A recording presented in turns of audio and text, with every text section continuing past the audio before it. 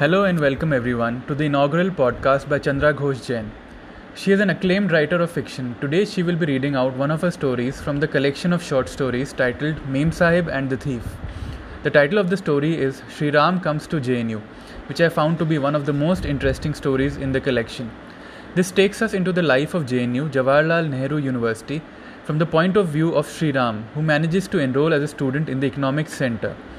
The story is typical as JNU is constantly in the news. Thanks for downloading this podcast. One small favor, it would be really amazing and appreciated if you write a review from where you get the podcast and spread the word.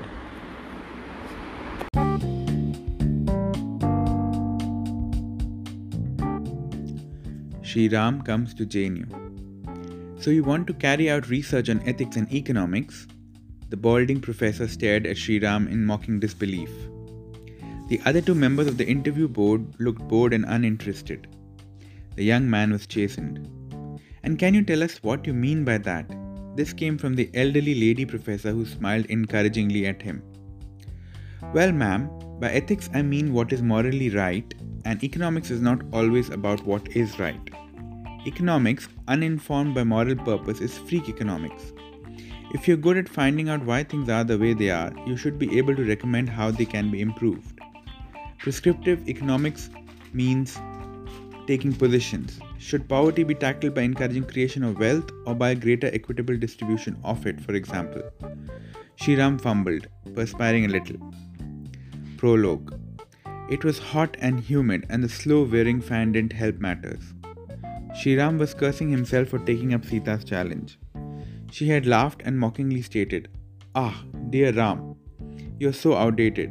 Nowadays the young have no time for you or your lofty moral values." He had raised an inquiring eyebrow. "My dear misguided Sita, I'm well remembered even in a place as modern and apparently godless as JNU, Jawaharlal Nehru University. The president of the Students' Union is called Siyaram Pillai. His parents may have been God-fearing and named him after us, but you can go and find out how he actually leads people to make fun of us." Sita's riposte had been ironical. Imagine having a name like Siyaram and being an atheist. Shri Ram wanted to kick himself for having fallen for the old "I dare you" trick. Hadn't he suffered enough to wish to seek more suffering? It was a moment of madness that had made him state grandly, "I will get admission as a research student at Economics Center and let you know firsthand that my ideas still hold good." He had already started to regret his impulsiveness and wished to escape. There was no loyal sidekick Lakshman to make his journey easier. Sita, after years, or was it aeons, of marriage, did not want to accompany him. She just wanted to be an observer. There was no word given to a dying father to give him that rush of valor. He had just stepped into a trap and was terribly uneasy. A bearded, bespectacled man met him as he emerged from the room. "Ah, Shri Ram, how did the interview go?" Shri Ram mopped his brow with a grey checkered hanky and sorrowfully shook his head. "Not too well. They were not happy with my answers." "Don't worry, you will get admission." Shri Ram looked at him in surprise. "How are you so sure?" The bespectacled man smiled. "I'm Vinod Bhaskaran, member of the Students' Union. Also full-time research student at the School of International Studies, South Asian Studies." At the continued look of bewilderment on Shri Ram's face, Vinod patted him on his shoulder in an avuncular way. "We are here to help new students and welcome them to our university. I have checked your documents and your district is covered under backward area. Thus, you will be given some extra points. Your academic performance added to it will get you through." Shri Ram was thoroughly impressed. The university's policy is to provide high-quality education to all besides reaching out to the underprivileged masses. Shri Ram seemed a trifle uncomfortable. "Although I agree with the policy, but tell me, are you one of those Marxists? I'd heard that they all kept beards and carried jholas and wore long kurtas." Shri Ram tried to look apologetic and hoped Vinod wouldn't take offense. The other man looked at him and gave a loud guffaw. Nothing could be further from the truth. In fact, I hate all these pseudo-communists. I am a free thinker. Shri Ram was bemused. "But doesn't everybody think freely?" Vinod took out a beedi from his cavernous kurta pocket, lit it, and blowing smoke rings, stated, "The SFI, Students' Wing of CPM, believes in brainwashing its cadres. They think only what their leaders allow them to think. A tall, attractive girl called out, "Vinod, you've already begun wooing the new students?" Without waiting for a reply, she continued, "Shriram, the admission list will be put up later in the evening. Do you want to have lunch at the Kamal complex?" The offer coming from such a bright-eyed, determined young lady was hard to refuse. Shriram happily acquiesced. He was surprised to observe Amrita walked with such long strides. Amrita Rao was the name of the delightful lady who, despite wearing a beautiful handloom sari with a maroon border, walked very briskly. Shriram was openly admiring her energy and her capacity to talk non-stop. By the time they reached the restaurant, Shriram had been briefed about the dubious ways of the freethinkers, their rank opportunism, and how much the SFI had done for the welfare of the students. When she was busy giving a waiter the order, he could look around and observe the vibrant bougainvillea and the boulders that made the place seem quite heavenly. The waiter was deferential to her while quite comradely with the other students. Shriram discovered later that Amrita's father was the dean of students' welfare and looked after the Karamcharis' union as well. And this explained the waiter's behavior. Professor Rao was a portly professor in the School of International Studies and taught international law. He was a genial and well-liked man and he doted on his daughter. "What? You will eat only one paratha?" Amrita was surprised. She was helping herself to the third greasy stuffed paratha. Such heavy food. Where did it all go? Wondered Shriram, glancing at the svelte figure beside him. "Where are you staying?" "Munirka, with a distant kaka from the village," mumbled Shriram. Amrita appeared concerned. "You can stay in the guest house. I can get special permission." "I will move into the hostel as soon as the admission formalities are over." Shriram was surprised at Amrita's generosity and the assumption that he would get admission. A rather handsome young man with a weak stubble came up and draped himself around Amrita. She smiled and radiated quiet joy. "Hi, I'm Sirohi. So you're joining the center?" As Shriram was wondering at the new entrant's prophetic powers, Amrita stated, "You see, with your brilliant marks and Viva performance, plus the backward area points added on, most of us are sure about your admission." Sirohi has been working with Professor Sahu for the last couple of years. He's also teaching economics at Ramlal College, he added with pride.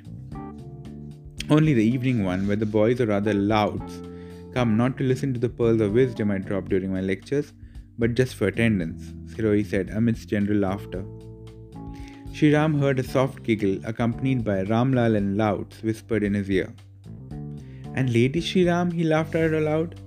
He became embarrassed. The others were staring at his outburst. "Lady Shriram College for Girls too is one of the best," Sirohi declared, smiling meaningfully at Amrita. One of the many admirers and hangers-on piped up, "She was the college president." Shriram was impressed. Sita's voice was definitely audible. "Ha! But my dear Lord Ram, you would have never allowed such audacious women around a college in your name," he said rather loudly. "But Shriram College of Commerce is considered one of the good colleges." Sirohi exclaimed, "What has Shriram got to do with the girls' college?" "Oh, he feels a certain bonding there since they are named after Shriram, right?" Amrita's lilting voice finished the discussion. "Amazing. Was she a mind reader?" He could sense Sita's discomfort. Was she jealous? Shriram was busy unpacking his meager belongings in the room allotted to him. He was pondering over his new situation. He had been given accommodation in the Ganga hostel, which was in Uttarakhand block, which also had Satluj, another men's hostel, and Jhelum, a women's block. He was admiring the fine view of the Qutub Minar from his balcony when someone knocked and without waiting for an answer entered.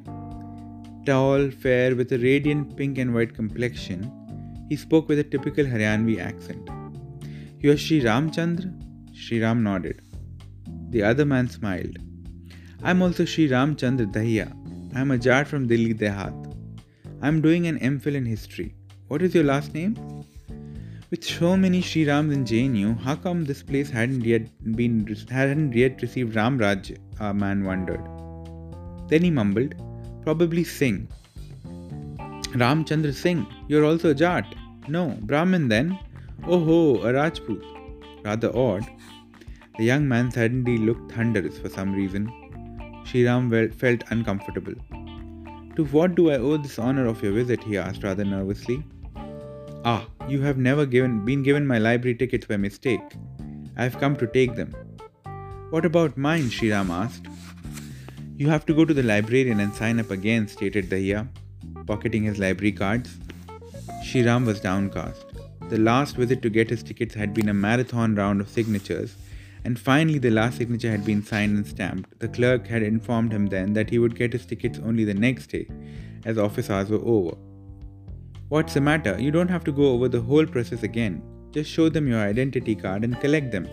Just make sure the name and address match. There are other Shrirams in JNU. Dahiya settled down on the only chair in the room and surveyed it patronizingly. His eyes alighted on the large shining poster of Lord Shiva, which Shriram had discreetly pasted on the inside of his cupboard door. This will not do. You will be the laughing stock of the campus. Here boys put up posters of Che Guevara, Marx and Lenin. Maybe even a Hema Malini is understandable. But Shiva in this day and age? Dahiya looked at Shriram as if the latter suffered from some mental deficiency. Shriram had never had to defend his thoughts or choices before. Even Ravan, his arch enemy, claimed to worship Shiva. So he began very weakly. Shiva is the creator, destroyer and nurturer of all life. If you worship him, he will grant all your wishes. At this, Dahiya emitted a huge guffaw. The Shiv Mandir in my village has a priest who is always in a state of nirvanic bliss. He dopes so heavily that all the urchins of the village keep throwing the idols of Shiv and Durga on the ground just to wake him up, or for pure entertainment. Sometimes my amma or rather other compassionate souls dust them off and put them back in place, only for the whole circus to begin again. You should come to my village and see for yourself, he added, noting the look of growing alarm and disbelief on Shriram's face. A short-haired girl with an unblemished roses and cream complexion popped her head into the room. Do you know where Romantho is? She inquired in a nasal accent. Dahiya's eyes gleamed with delight, while Shriram was nonplussed. Oh, you're new here. Stillwell Romantho lives in the room opposite yours. The earlier occupant of this room, Virinder, was a good friend of his. Virinder Singh, was he the one doing German? Inquired Dahiya. The girl beamed. Her slanted eyes glowed. Yes, he was my classmate. Dahiya smiled dourly. He was from my mother's village. He went to Germany this month. Yes, and Tara had got a job in the embassy there. I hope they are happy being together. The girl appeared lost in the thought of their romance. She lit a cigarette and took a long drag. Noticing the combined stares of the Shrirams, she offered hastily, Ah, do you want a fag? Dahiya became all avuncular and started off on all the ill effects of cigarette smoking in general and on women in particular. Shriram was speechless and he could hear Sita giggling at his discomfiture. Just as Shriram was wondering how long the young lady intended to stay, a clean-shaven, stocky man arrived with a guitar. Star, were you waiting long? I had gone to get my string repaired. This is Stillwell Romantho and these are the two Shrirams, the girl announced gaily. She put her arms around the young man and they both disappeared into the room opposite. There was a silence followed by a deliberate clearing of Shriram's throat. Are you married? He asked rather abruptly. Before Shriram could say anything, Dahiya continued. I have been married since I finished my MA 5 years ago and began teaching at Rohtak University. I am here on a teaching fellowship. I have 2 sons and my wife expecting the 3rd child. Aha! I managed to escape the great vasectomy drive of the emergency by becoming a student here. He appeared happy at his cunning in giving the government a slip. Shriram gaped at him in wonder. Dahiya continued bitterly. All the cronies of Surjit used to drag us young men and forcibly sterilize us. Do you know how many men almost died of post-operative complications? How many suffered permanent damage to their self-esteem by such coercion? Oh, she tried to emasculate us. With our poor health facilities, many young children die, as it is in their infancy. After this forced sterilization, no one can have children again. All this in the name of controlling population growth. They forced all government employees to get it done. It only strengthened their desire to get her and her son out. So as soon as the elections were declared, all of us voted as one. How we hated her for this. See, finally we voted her out. how she is being harassed as much as she troubled the common man now. Sriram noticed how agitated this young man had become. "Come, let's go to Gopal's dhaba for a cup of tea," he offered. "Oh, so you like tea?" The latter appeared so confounded that Sriram almost blushed in embarrassment. "Yes, ever since Amrita made me drink it, I have taken quite a liking to it." "Don't get involved with girls like Amrita. They sweet talk you to becoming a party member, and then you are stuck and branded a communist," Dahiya warned. "What's wrong with that?" asked Sriram. "Arey, don't you feel frightened? Communists never get a job." "But Sirohi is already working," began Sriram. "Only teaching jobs or scholarships to Cambridge, where their professors with sympathetic leanings admit them. But for the IS or IPS, the police verification rules rule them out." Sriram digested this bit of information silently. To himself he muttered, "I thought we were in a democracy." Aloud he said, "But I have already signed on for a Marxist study circle. You know, where I come from, such thinkers are not taught at all." Dahiya's mouth opened in amazement. "Who is taught Marx in this college?"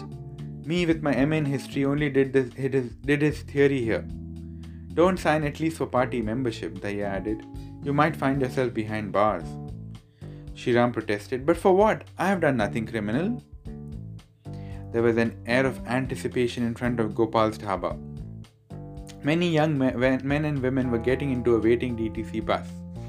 Sriram spotted Gayatri Sinha, another petite young girl with shining black cascading hair that she left open for good effect, sitting in the bus. She waved to him. "Come on, and why are you so late? I had told you that the bus would leave at 3:30 p.m. and it's already 4 o'clock. Dahiya, don't drag your feet." Sriram marveled at her organizational skills. He was old enough in the university to know that half the men were in love with Gayatri Sinha and her emotional appeal. Her speeches often made the dullest SFI candidate scrape through the election. Not surprisingly, she didn't have too many women friends even within her party. They resented the way she hogged the limelight.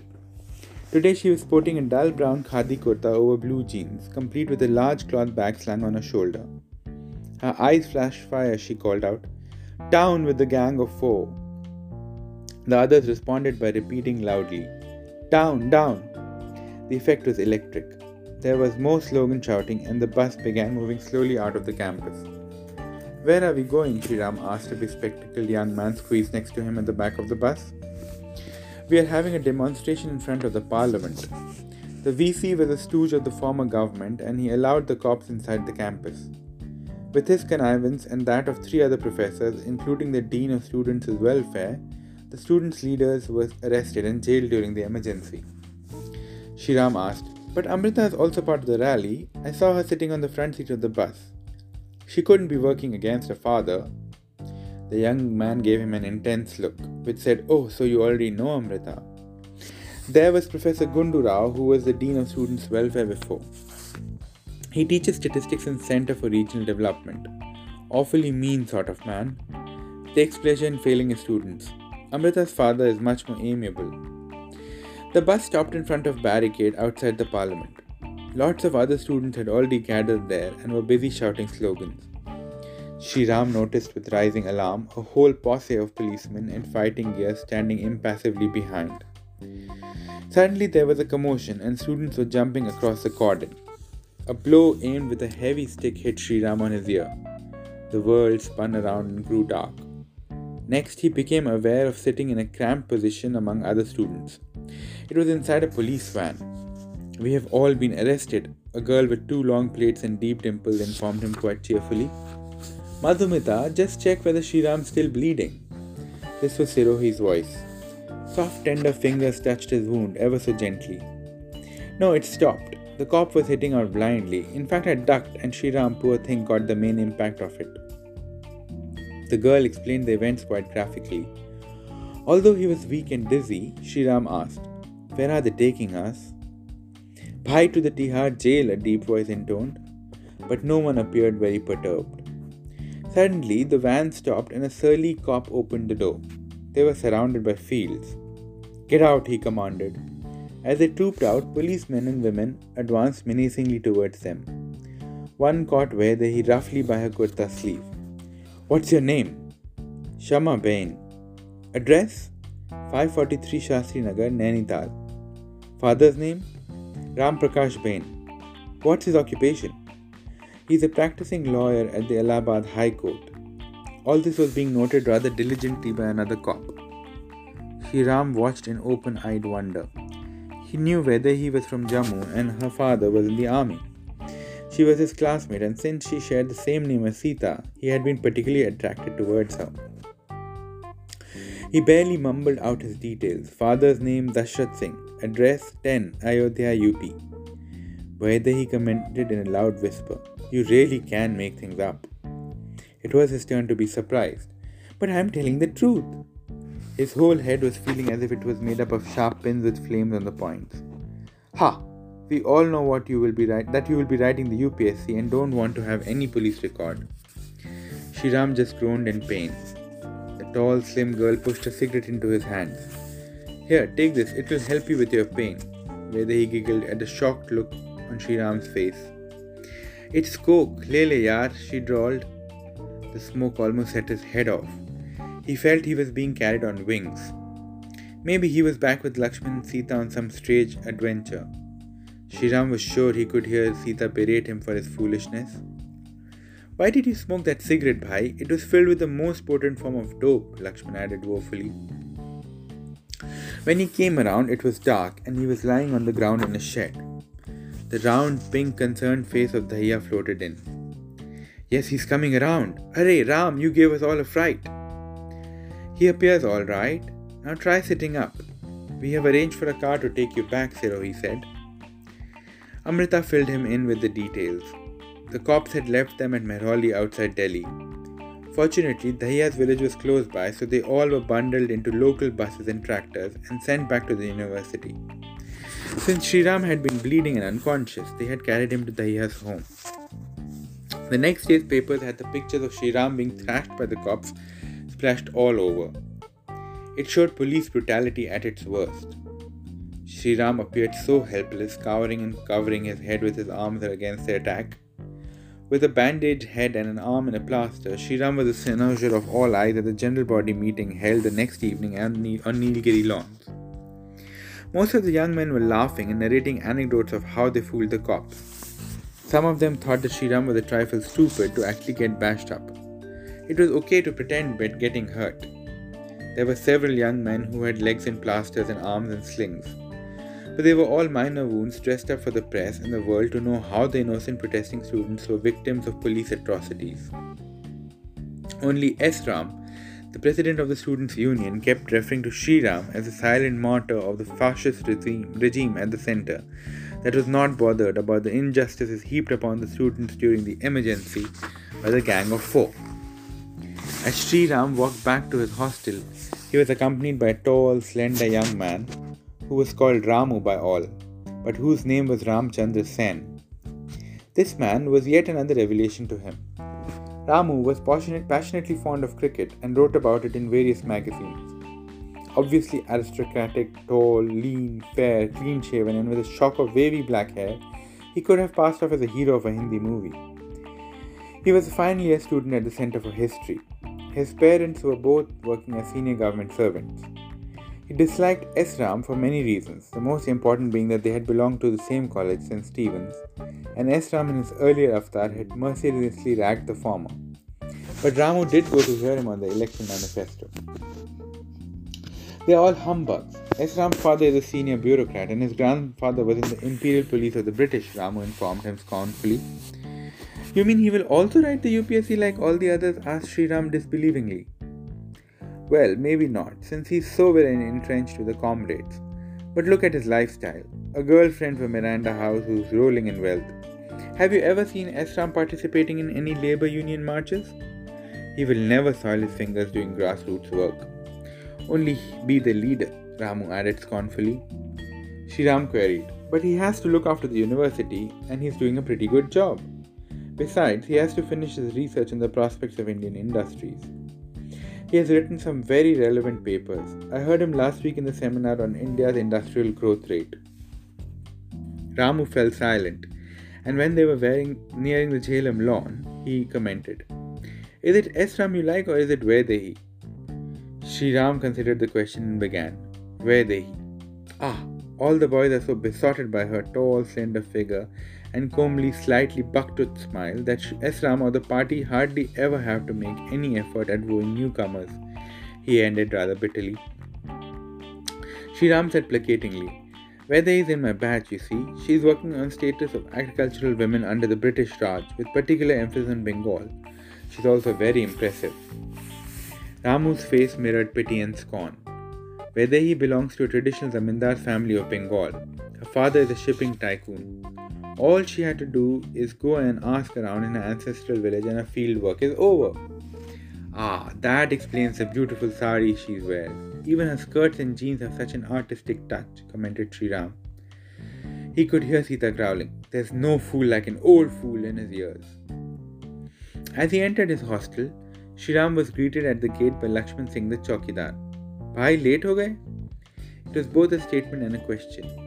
Shriram nodded, his bandaged head in reply. Haan, GBM tha. The slightly cross-eyed man smiled. So you're into politics already? Beware, this is a ploy to trap unsuspecting young girls and boys from a good family into becoming communists.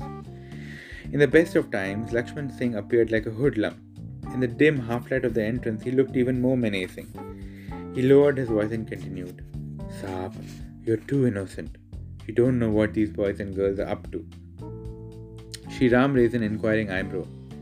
In a loud, strange whisper, Lakshman began. See, that girl Deepthi from French studies, she comes here to meet Nandan and leaves only in the morning. Oh, Saab, I can tell you lots more. Hi, Shriram. Don't you think you should rest now? Amrita called out. Just going to, Shriram smiled. A waft of a strong perfume trailed behind her. Ah, Saab, Amrita comes to meet Sirohi and leaves after an hour or so. She has to get back home. I wonder how her parents allow all this, lamented Lakshman. Allow her what? Shriram was getting tired of the innuendos of the gatekeeper. Saab, you may like her, but she and Sirohi surely don't spend the time reading the Ramayana in the room. With that he winked conspiratorially, which made him look gruesome. Shriram let out a long and deep sigh, shrugged his shoulders, which conveyed his helplessness, and marched up the steps towards his room. Unlocking his door and letting himself in, where he found his brother Lakshman sitting cross-legged deep in meditation. Shriram stepped back in panic, then hurriedly bolted his door. Arey bhai, why have you come here? He asked, his voice cracking in consternation. People will rarely get frightened and throw me out of the university. At the other's stony silence, he blurted out, I'm tired of all the Lakshmans. The figure finally stirred, opened his eyes serenely and commented, Bhai, we were worried about you. Sita Bhabhi also wanted to come and look after you. After you got hit on the head, I wanted to destroy all those cops, but you didn't let me. Brother Lakshman sounded a trifle let down as if Shriram had played spoilsport. And pray, why create panic and terror among the general public? Shriram asked in annoyance. But bhai, they hate you, Lakshman said angrily. How can I stand and watch as a mute spectator? I'm a regular student here. I was breaking the law. The cops were doing their duty, Shriram explained gently to his hot-headed brother. He lay down and closed his eyes. Shriram felt the gentle fingers of Lakshman applying ointment to his injured head. Yes, it was soothing. The throbbing pain gradually decreased and he fell into a peaceful sleep. The next morning, Shriram woke to find Lakshman keeping watch over him. Oh, you don't need to worry. I wasn't that badly hurt. Bhai, ever since you have come here, you have been behaving very oddly. One never knows what, with head injuries, my poor brother might lose his mind altogether, exclaimed a worried Lakshman. Shriram gritted his teeth and forced himself to smile gently. Come, little brother, let's go for breakfast to the mess. At this, Lakshman perked up. Yes, I'm quite hungry. Shriram stopped in his tracks. You can't go like this, he objected, looking at Lakshman up and down. Why, what's wrong? Lakshman was surprised. I mean, in a dhoti and kurta, I think of all the young men. I will be the laughing stock of the university. Shriram looked at his brother with growing unease. Reluctantly, Lakshman changed into a pair of trousers and complained that he now felt like a joker. Arey Shriram, your bandages have come off, exclaimed Ramesh, the boy who sat in front of him at the dining table. Yes, my brother got me some medicines which helped, mumbled Shriram. He thought he ought to have continued to wear the bandages to keep people from guessing the truth. What does your younger brother do? Ramesh was persistent. Shriram was forced into saying, "Oh, he's studying in Allahabad." Ramesh was from Rajasthan and he got on with his tea. "Bhai, there's nothing I would like to eat. I will take only some milk," announced Lakshman. They settled down in a deserted corner. Soon they were joined by a thin, gangly youth with bulging eyes. He brought his plate overflowing with a double omelette, heavily buttered slices of bread and a glass of milk. "Chota bhai hai?" he asked Shriram, his mouth full of bread and eggs. Lakshman winced. Shriram nodded his head. "Myself Ram Nivas M." He extended a grubby hand towards Lakshman. "I'm Lakshman." "Wow, what a pair!" exclaimed yet another youth with small, neat, close-set eyes. "Ram, Lakshman. I am M. Namo Ram. With so many Rams and Lakshmans, we should have Ram Raj on the campus." Shriram could have felt the anger barely holding on in check emanating from his brother. He got up hurriedly. "We have finished. I have to rush for my lecture." "Bhai, there are very rude and ill-mannered students here," commented Lakshman. "No, not all of them are offensive." The brothers exchanged glances as yet another bespectacled, long-haired man came and thumped Shriram heartily on the shoulder. "Arey bhai Shriram, where are you rushing?" Shriram felt his head dislodge itself from his neck. He stuttered, "Classes, Bhagchand." "Okay, leave your little brother with me." Lakshman had no option but to trail back with him and watch as Bhagchand filed his plate with paratha, omelets and asked for a large glass of sugared milk with extra sugar. In between large mouthfuls, he told Lakshman what an important job he was doing. He was still assisting a sales tax officer in Delhi. "So what are you doing at the university?" queried an exasperated Lakshman. "Preparing for the UPSC, and meanwhile, to maintain my student status, I have registered for a course in the Pushtu department where there are 3 professors and only 1 student," he informed him cheerfully. "What happens when you don't go for class?" asked Lakshman in open-mouthed wonder. That's a problem. Once I didn't go continuously for 2 weeks, and Professor Khan turned up in my room. Luckily, I had seen him coming from a window, and I jumped into bed, pulled my sheet over my head, and tried to appear very unwell. He beamed at his acting prowess. "The professor told me that if I didn't come for another day, the department might wind up. So you see, they are dependent on me for their jobs. And Professor Khan knows that I am preparing for the UPSC. So he sets an easy exam paper for me," Bhagu ended happily. Lakshman trailed behind him to his room. For a student, this ground floor coffee room was quite well furnished, with a carpet and a shining 2-in-1 in one corner. A gleaming new motorbike was parked outside. Bhagchand saw Lakshman staring and declared with pride, "These are the perks of my job." He winked and smiled out slyly. "Don't act so innocent. The shopkeepers from UP are always keen on avoiding sales tax payments." So, I overlooked the tax returns, and in return they gifted me with this motorbike, this gold chain. I quite like my job. His thick spectacles magnified his eyes naturally. Lakshman wanted to throw up and had to rush out. Outside, on the JLM lawn, one curly-haired youth was giving an impassioned speech. "We have always had dreams of an apocalyptic upheaval. Primordial uprisings have been the front-runners of revolutionary movements. Peasants' dreams out of a just world. That's the only way to wrench power from the elites and give it to these people." Loud shouts of "Hear, hear" greeted his pronouncement. The orator continued. "What is political power? Legitimacy of political power is not a matter of the beliefs or the popularity of the government. It deals with the ubiquitous factor in politics which invests power with authority.